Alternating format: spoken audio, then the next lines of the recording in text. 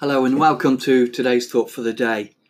It can be easy for us to underestimate God. Maybe that's why Paul uses such powerful language to describe him and his son in Ephesians. For instance, in our reading in chapter 3, he mentions the manifold wisdom of God in verse 10, the unsearchable riches of Christ, verse 8, and the love of Christ that surpasses all knowledge, verse 19. Back in chapter 1, he also mentions the immeasurable greatness of his power, verse 19. God's wisdom is manifold, which means it is multi-dimensional. The wisdom of God is applicable to every situation we can think of, as we're seeing in the multitude of applications of wisdom in the book of Proverbs that we're reading at the moment. Then there's the unsearchable riches of Christ. What we're offered in Christ can't be quantified. Compare anything in this world to eternal life. If you receive the whole 2 trillion fund being put together by the US government at the moment to help the Americas through the economic crisis, it wouldn't even come close to the riches that we have in Christ. And his love for us surpasses knowledge. You can't explain the love of Christ in words. It's unfathomable. And there's the immeasurable nature of God's power. He created the entire universe. It's just mind-blowing, isn't it? Our problem is when we tend to appreciate the watered-down version of these qualities. It's hard for us to understand just how wise, rich, loving, and powerful God is. And it's because of that we also tend to look for direction, stability, escapism, and strength in the things of this world. There's a word for that mindset which the Bible uses a lot, and it's the word idolatry. And there's an echo that runs through the whole epistle of the Ephesians, reminding us of the epitome of idolatry in the form of Nebuchadnezzar's image. You'll remember that in Daniel chapter 2. The image, made up of shiny metal we're naturally attracted to, represents everything that the world stands for. In the Babylonian, Medo-Persian, Greek, Roman empires, right through to the modern world, represented by the feet and the iron and clay. Each part of the image finds its counterpart in one of the themes of Ephesians mentioned above. Babylon was known for its wisdom and learning, and when the empire came to an end and its wisdom filtered down through into the other world empires of today, Medo-Persia pioneered the principles that led down to modern-day economics. And so the silver part of the image contrasts with the riches we have in Christ. Then we have the fleshly pursuits of the Greeks, where sport and entertainment found their birth and comes down to us today in things like theatre and the Olympic Games and football, those kind of things. And then there's the might of Rome, the most powerful of all the world empires, represented by the legs of iron. Now, when we look at our world today, we see the influence of all 4 world empires. We're attracted to the fine gold of Babylonian wisdom, the head of thinking part of the image.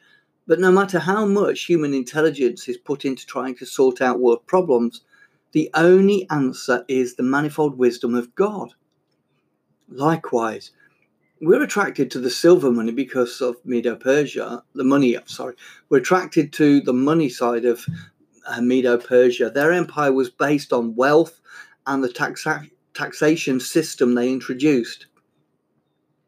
In the image, they're represented by the breasts and the arms, the engine house of the body, if you like, where the heart and the lungs pump oxygenated blood around the body. But what we're seeing now is how a virus can disrupt that on both physical and economic levels. While people's lungs are grinding to a halt, so is the world economy, and the air and lifeblood of society, money, is being severely affected. What we have, though, are the unsearchable riches of Christ. It is also at times like this we naturally turn to escapism in the form of the fleshly pursuits of Greece. But the sports and entertainment industry have also ground to a halt.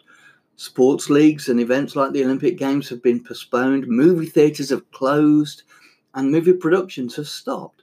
Although this has led to taking in all that the internet has to offer, a system catering to the desires of the flesh. Our desire should rather be for the love of Christ, which surpasses knowledge. And then there's the power of Rome, the Olivet prophecy using symbolic language about world leaders. It says, the power of the heavens will be shaken, Luke 21, verse 26. The most powerful country in the world now has 4 times as many coronavirus cases as the original epicenter of the disease in China. The whole world has been brought to its knees under the control of a tiny protein. We're witnessing the power of human power contrasted with the immeasurable greatness of the power of God. Nebuchadnezzar's image is founded upon feet of clay. Why do we trust in it so easily? When we survey current world events, we see how brittle it is, and one day soon a stone will smite the feet and destroy it forever. Our confidence should be in the God of heaven, the one who rules in the kingdom of men. And if we do place our trust in him and his Son, we are going to receive an incredible reward. After Daniel told Nebuchadnezzar the interpretation of his dream, he was rewarded with 4 things which relate to the 4 parts of the image. In Daniel 2:48, the prophet was made chief prefect over all the wise men of Babylon, because God's wisdom is greater than man's. He was also given many gifts, which we look forward to in the things which relate in the greatest gifts of all, the unsearchable riches of Christ. The gift of immortality.